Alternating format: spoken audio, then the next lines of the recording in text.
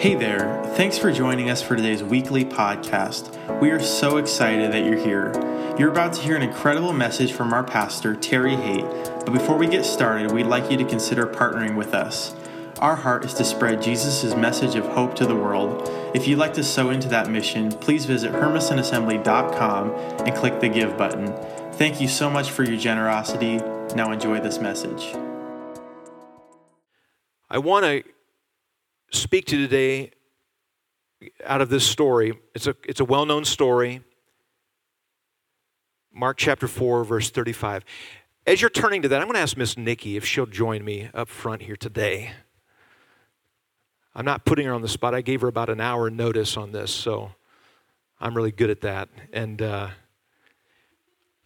But the first Sunday we talked about ships that never sailed. Last Sunday we spoke about the need for the baptism in the Holy Spirit.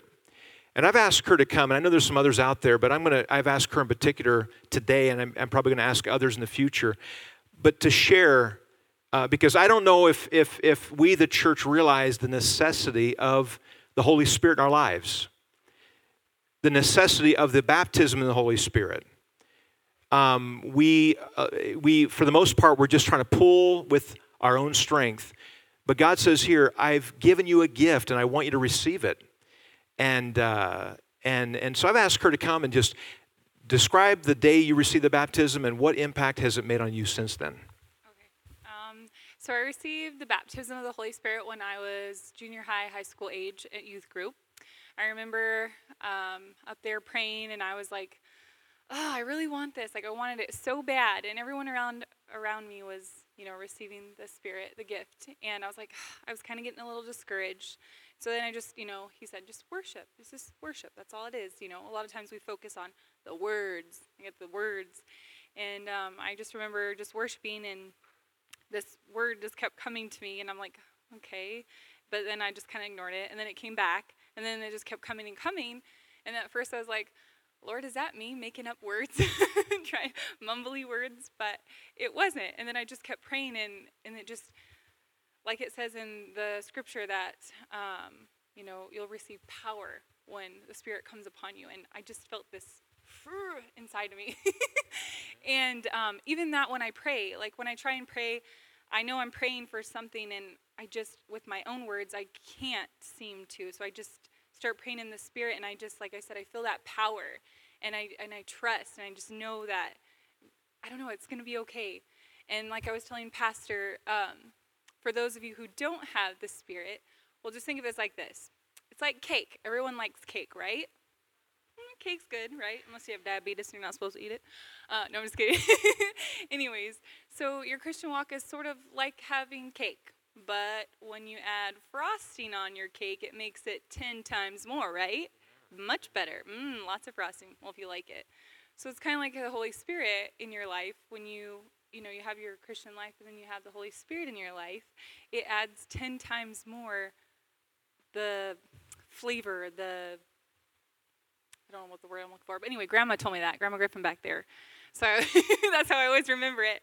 And I don't know, like I said, power. And in my own life, in my own circumstances, just going through something at work, when I don't know what to say, I'm walking through the halls, I just pray in the Spirit. And it doesn't even have to be like, blah, blah, blah, out loud. It can be in your head. Like, I'm in the patient's room with the patient, and they may be telling me like a sad story, and I'm just sitting there praying for them in the Spirit. They don't, they may not know it. There's times where I take time to pray with them. But anyways, you don't have to feel bad if you don't have it. It'll come. But, just know it's like that frosting makes it 10 times better for you. Amen. Thank you, Nikki. Thank you so much.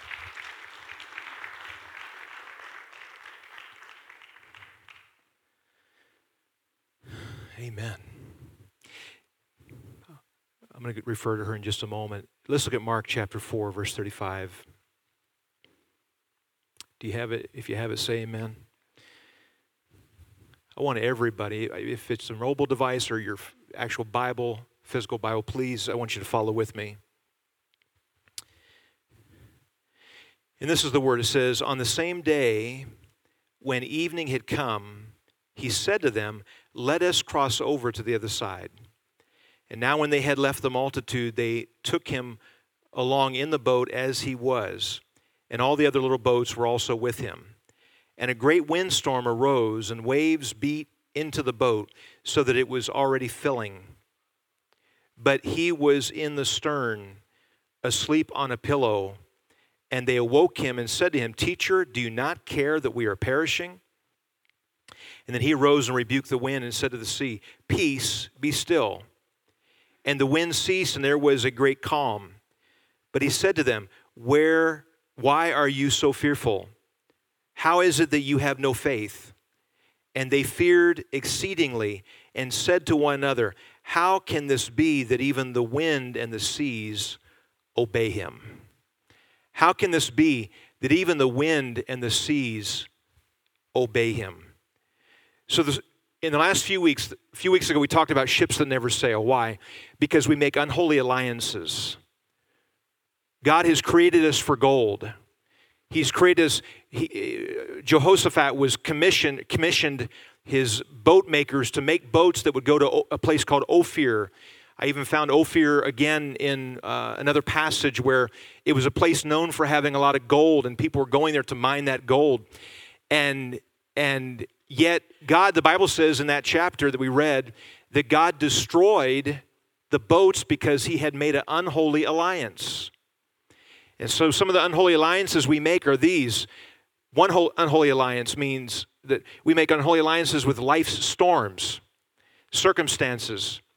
We're in the harbor and a storm blows in, and we begin to agree with that storm.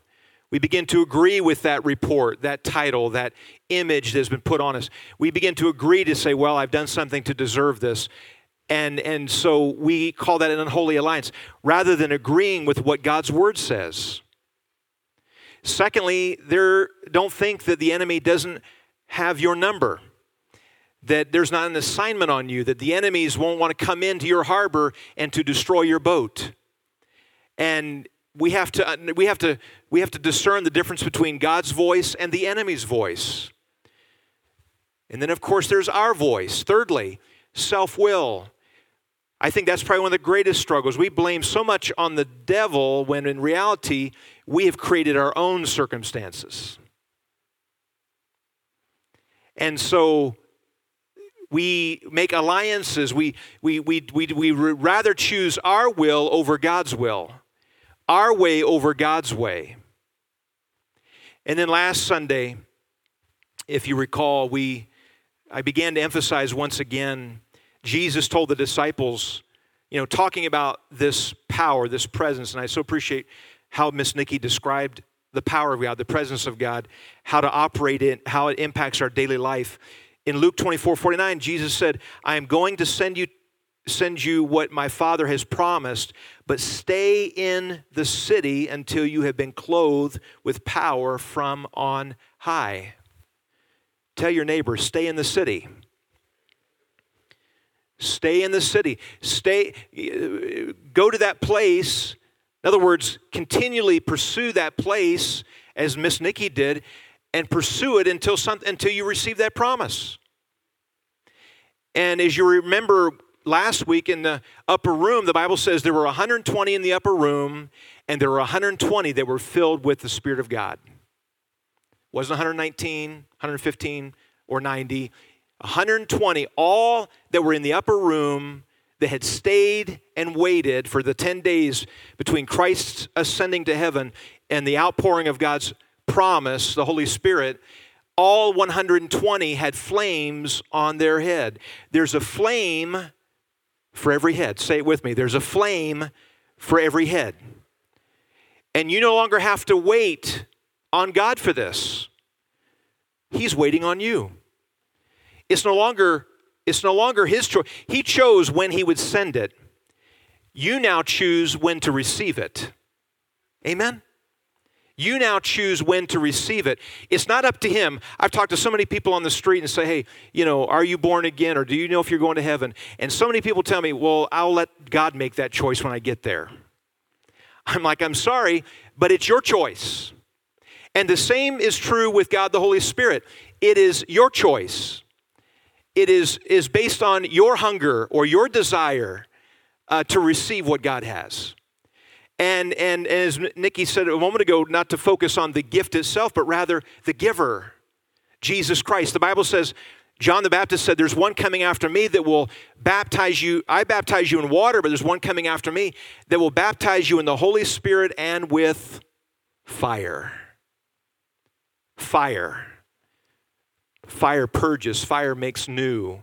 Fire transforms. And so we now see here that we look at this storm. Now, I want you to turn to the neighbor and just say, you know what? The Holy Spirit's for me.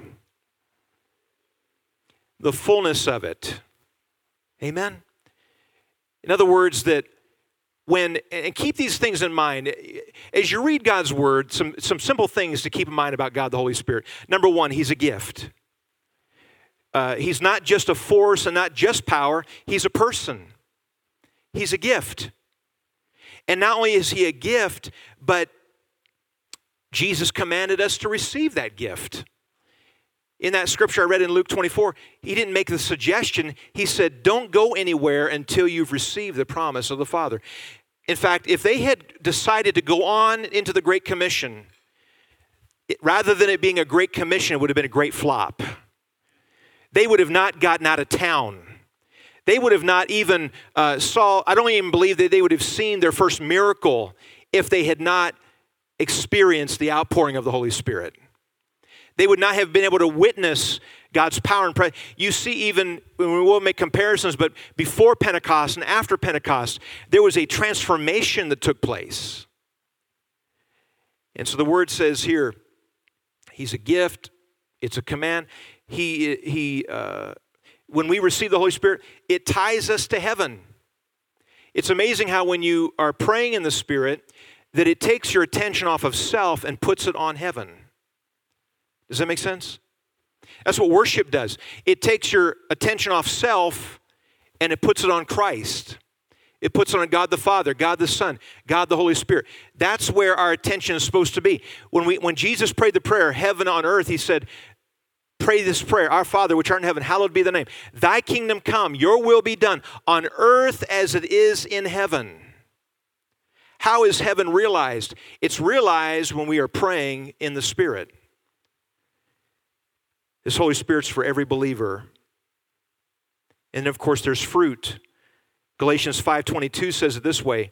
It says, but the fruit of the Spirit is love, joy, peace, forbearance, kindness, goodness, faithfulness, gentleness, self-control. These are all fruits. We can even say it this way. Talking about the fruit of the Spirit, we could say Jesus is love. And Jesus is peace. And Jesus is forbearance, and all of these gifts here.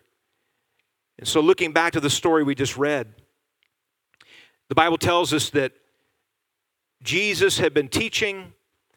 In fact, there's two different stories. One talking about how he had told them to launch into the deep, or he was in the boat with them, and they were out in the deep. And then there's another story. They had just fed 5,000 people, and he told them to go from this side of the lake to the other side of the lake, and a storm blew in on that occasion as well.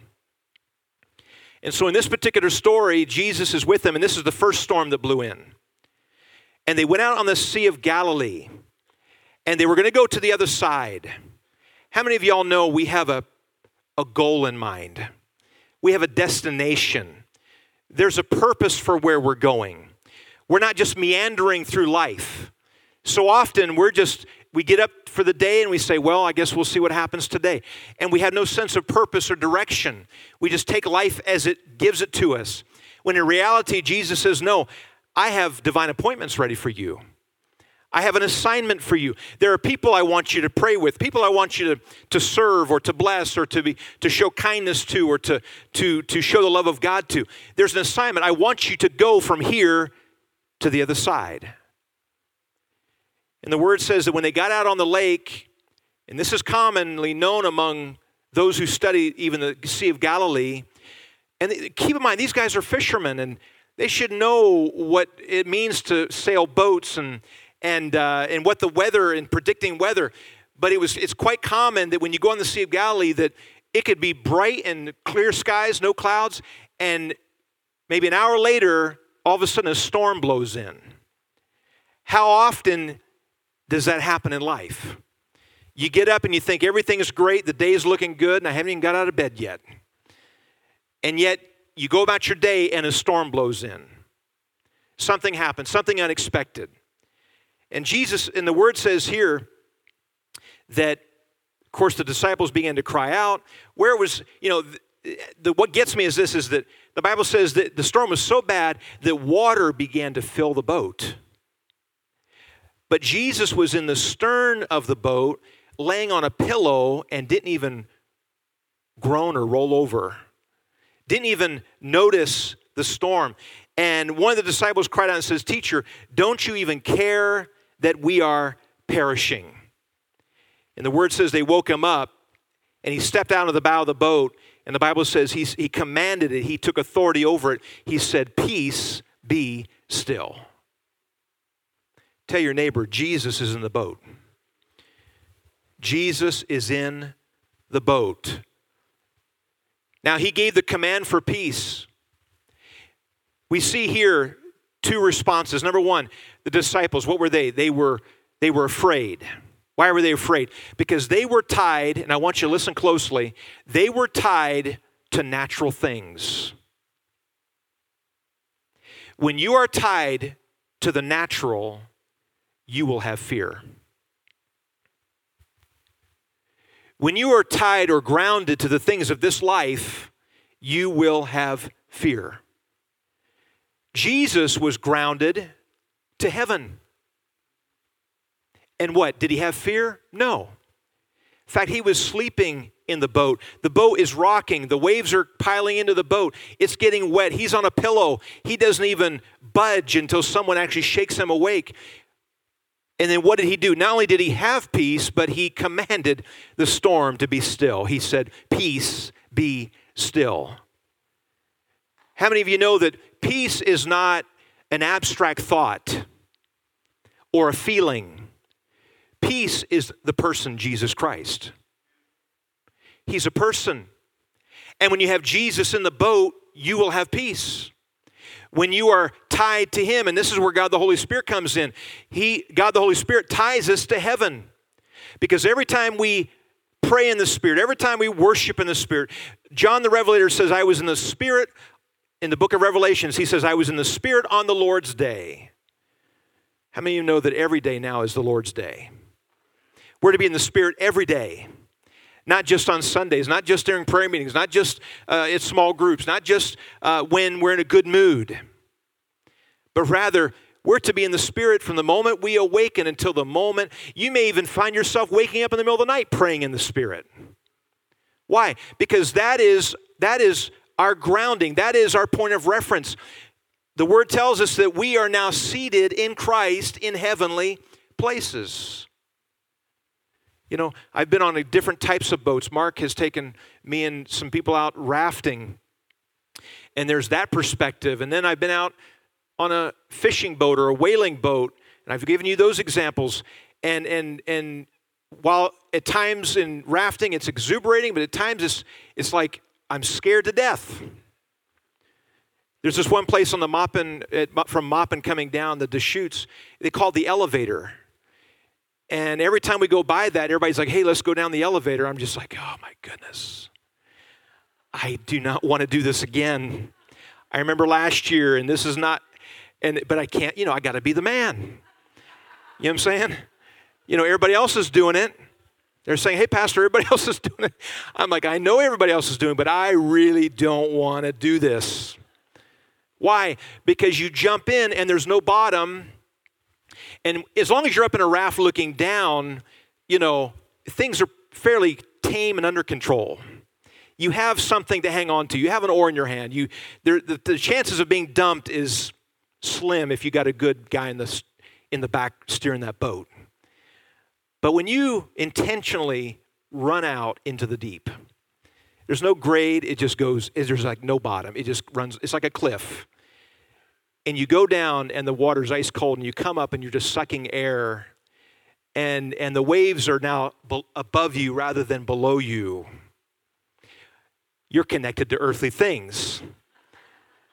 At that moment, you're thinking, this seems bigger than anything else in my life right now. But when you're flying at, say, 38,000 feet, and you look down the same storm, it doesn't move you like it does when you're in the storm. Years ago, my wife used to fly back and forth to Louisiana for college, so she had no problem flying until we went to the Philippines. And then we started island hopping from Manila, Cebu, Tacloban, various places. And because of turbulence and short flights, we never got up to the high places. It was always maybe a couple thousand feet. And usually it was just like this, coming into the airport, trying to catch a wind, trying to make sure we weren't going to go too far or off into the bush, into the side. And after that experience, she's like, you know what? I don't want to fly ever again if I don't have to.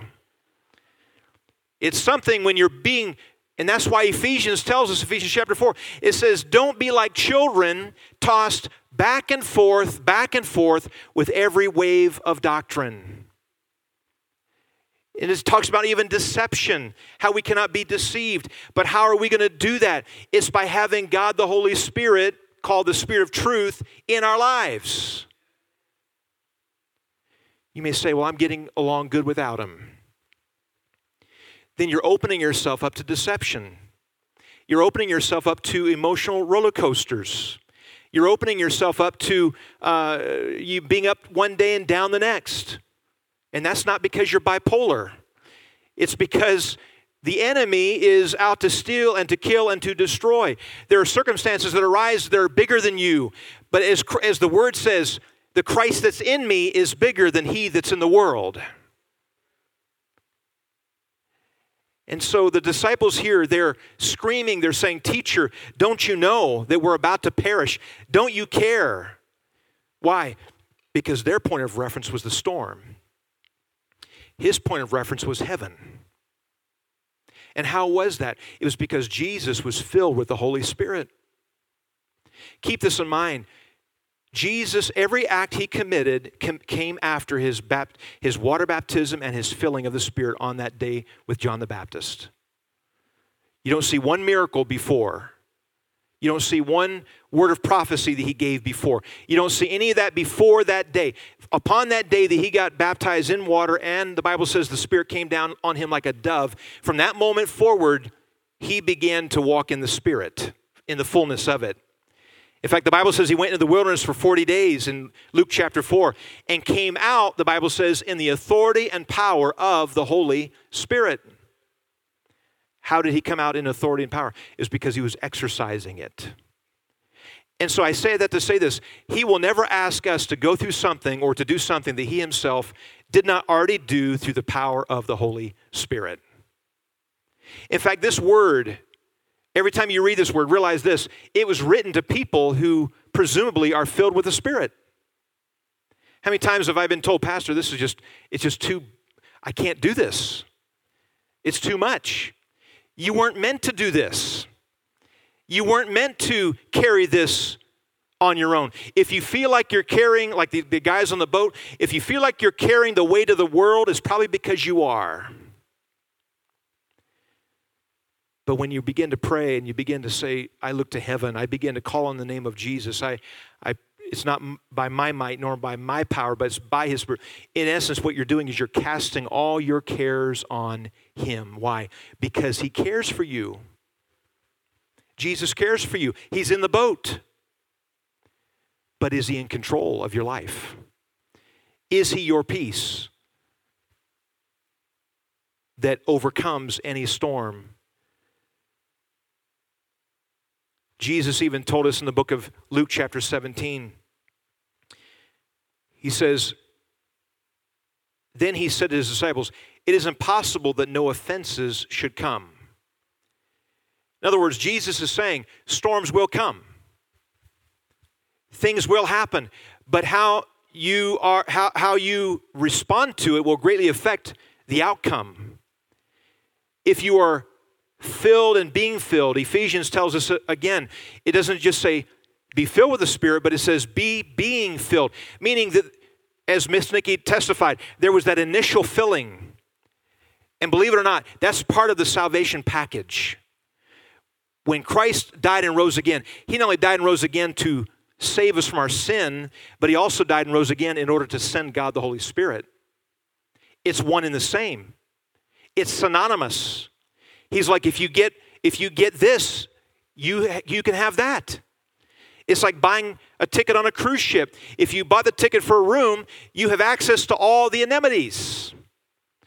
You can go to the buffet bar anytime you want. Your kids can't scream, I'm hungry. And you say, well, why? There's the buffet. Go eat. So it is with the salvation package. He says he came and died and rose again, not only to give us salvation, but to give us the Holy Spirit. But he says, in this world, there will be offenses. There will be trials. There will be testings. There will be things that come. And I look to, and you can turn with me to this, and this is the passage I want to conclude with. Mark chapter 13, verse 3 through 13. I'm going to touch on a few things here. The word says, now he sat at the Mount of Olives opposite the temple, and Peter, James, and John, and Andrew asked him privately, tell us, when will these things be? And when will the sign, and what will be the sign when these things will be fulfilled? And Jesus answering them said, take heed that no one deceives you. I've kind of touched on this already. He says, take heed that no one deceives you, for many will come in my name saying, I am he, and will deceive many. But when you hear of wars and rumors of wars, do not doubt or do not be troubled, for such things must happen, but the end is not yet. For nation will rise up against nation and kingdom against kingdom, and there will be earthquakes in various places, and there will be famines and troubles. Have you all seen that in these days we live in? These are the beginning of sorrows. But watch out for yourselves, and this was a warning. He says, for they will deliver you up to councils, and you will be beaten in synagogues. Talking about religious people taking believers, true believers, to task. He says, you will be brought before rulers and kings for my sake, for a testimony to them. He's talking to men that he is entrusting with the gospel and entrusting with God the Holy Spirit. He's saying, be careful, first of all, for deception. How are you going to know when deception is near? It's because that God the Holy Spirit is reminding you of everything that Jesus said. He's saying, wait a minute, I know it sounds right, but there's something a little stinky in this doctrine you're being taught. I remember as a kid, I was sitting in a church service, a very large church, grew up in a very 2,000 or 3,000 member church back in D.C. And I remember this guest evangelist came, and this just happened to be this man's issue. This guest evangelist came and preached, and my dad being a minister, and he had a friend of him sitting next to him as well, the whole time my dad's whispering below his breath. He's like talking to his neighbor. I'm like, what are you doing? I'm thinking, Dad, what are you doing? You've taught us not to do that. We need to pay attention to the speaker. Well, the whole time what he was doing was he was realizing that what was being preached was not the gospel. In fact, Paul even said, the apostle, he says, if I bring you another gospel different than what you've already heard, do not receive it. If Terry Haight ever gets up here and preaches a gospel that is not the gospel of Jesus Christ, then don't receive it. But how do you know that? It's when you have the Word and the Spirit in your life. Amen? It's when you've been, because God the Holy Spirit says, or Jesus said, the Spirit of God will remind you of everything that I ever said. How do you know what Jesus ever said if you're not in the Word? If you're not consuming it, if you're not eating it, if you're not digesting it, if you're not saying, Lord, show me. If you're not communing, not just reading it, but communing with the author of the book. And the word says here, you will be brought before rulers and kings. And the gospel, and I love this part, for a testimony to them. Realize this, that whenever that to the believer, we have a great hope and a future. I know that we look at the present state of our union, and things are just unexplicable. And yet God will use His church to be salt and to be light. God will use His church, and He may even set some of you here today in front of kings, princes, presidents, senators, legislators. He may put some of you in front of men and women like that in order that you may be a testimony of the gospel. For what purpose? The word goes on to say, and the gospel must first be preached to all nations. God sent us His word and sent us His Spirit that this gospel would be preached. Why? To all nations, that they might be saved. To be preached that we might just live a comfortable life? No. To be preached that we would feel good about ourselves? No. But rather to be preached that none should be lost, but that all should be saved. Then the word goes on to say, but whatever, he says, and when you are arrested or whenever they deliver you up, do not be worried beforehand or premeditate on what you'll speak, but whatever is given to you in that hour, speak that. For it is not you who speak, but it's the Holy Spirit. Paul told Timothy, he said, Timothy, when you speak as it were the very breath of God. Speak as if it were the very oracle of the Lord. You may say, Pastor, do I need the Holy Spirit? The answer is yes. Do I need to be filled to overflowing? The answer is yes. Do I need that spirit of discernment? The answer is yes. Do I need the spirit of truth? The answer is yes. God never intended to send us to the world to do a supernatural work in our natural abilities. But He says, I send you out in the power and the authority of God, the Holy Spirit.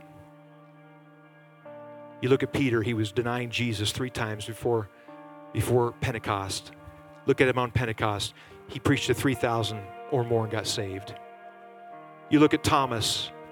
Thomas doubted whether he was risen again. History tells us that Thomas would go on to the nation of India.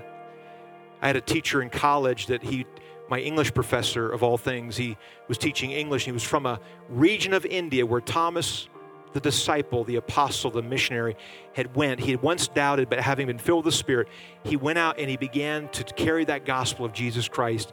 And if you go to that part of India today, there's a whole region that is Christian, surrounded by every other god.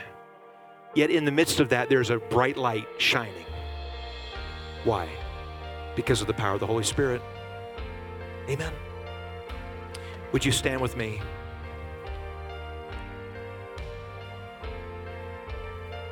Take that card you have today. I pray you've written some names down. If you haven't, go ahead and finish it up right now, if you will.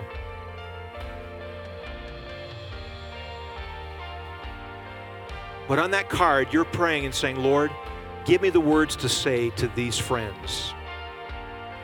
Give me the words to say to these co-workers. Give me the words to say to my neighbor. Give me the words. It's an act of faith. It's an act of saying, Lord, I believe, but I can't do without you. I believe, but I cannot speak without you. Amen? And in our closing today, I want to do this. I want you to take that card and just lay it on the altar and just say, I'm believing through the power of the Holy Spirit that these people will be saved. That by Christmas of this year, I want to believe that God will, the Bible says that no one can come to the Father unless the Spirit draws them, that God, the Holy Spirit, will draw them to a place of salvation, to a place where they know Jesus Christ as their Lord and Savior. And so would you take that card and just hold it high right now? Those cards, as you fill them out, In fact, today, take time right now. I see some are not holding up cards. Take time today, write down names. This is not just a social experiment. This is eternity. Amen? And to say, Lord, I'm believing for their salvation. Amen? Take the hand of the one next to you right now as you hold that card up. And I want you to begin to pray over that card. Pray over those names right now, even as we speak. Lord, I just thank you today. I thank you, Lord, for the power and presence and authority of God the Holy Spirit. And the message He brings is the gospel. It's Jesus. It is the good news. And we are praying and we're believing, dear God, for the salvation of those who are lost, those who do not know you, those who have not had an encounter with you. God, we're praying in Jesus' name that, God, that every name we wrote down with intention. We're saying, Lord, this individual, I could never imagine them being saved, but I'm going to believe for their salvation. Or you're thinking of a family member that won't even come around you because of your testimony. But Lord, I'm believing, dear God, for their salvation. Lord, I'm believing for my loved ones and my neighbors, dear God, that they would accept Jesus Christ as their Lord and Savior. And so, God, I pray in Jesus' name that, dear God, even as we as a body, as we commit to loving our city, dear God, that we're committing to the salvation of our city. We're committing to saying, Lord, we pray for our city to be saved in Jesus' name. In Jesus' name we pray. Amen and amen. Will you bring those cards down to the front and just lay them on the altar before you leave? And to say, Lord, this represents souls. These are people I'm believing for salvation in my house. Thank you so much for everybody who's bringing down their list. Take that other card home with you. Make it your duplicate list. Put it in your Bible, put it on the refrigerator, put it in your bathroom window, mirror, and begin to say, Lord, I'm believing. I'm believing in Jesus' name. Amen. Amen. God bless you today, saints. Have a marvelous day. Hug someone's neck, greet someone, love on somebody today before you go. Amen.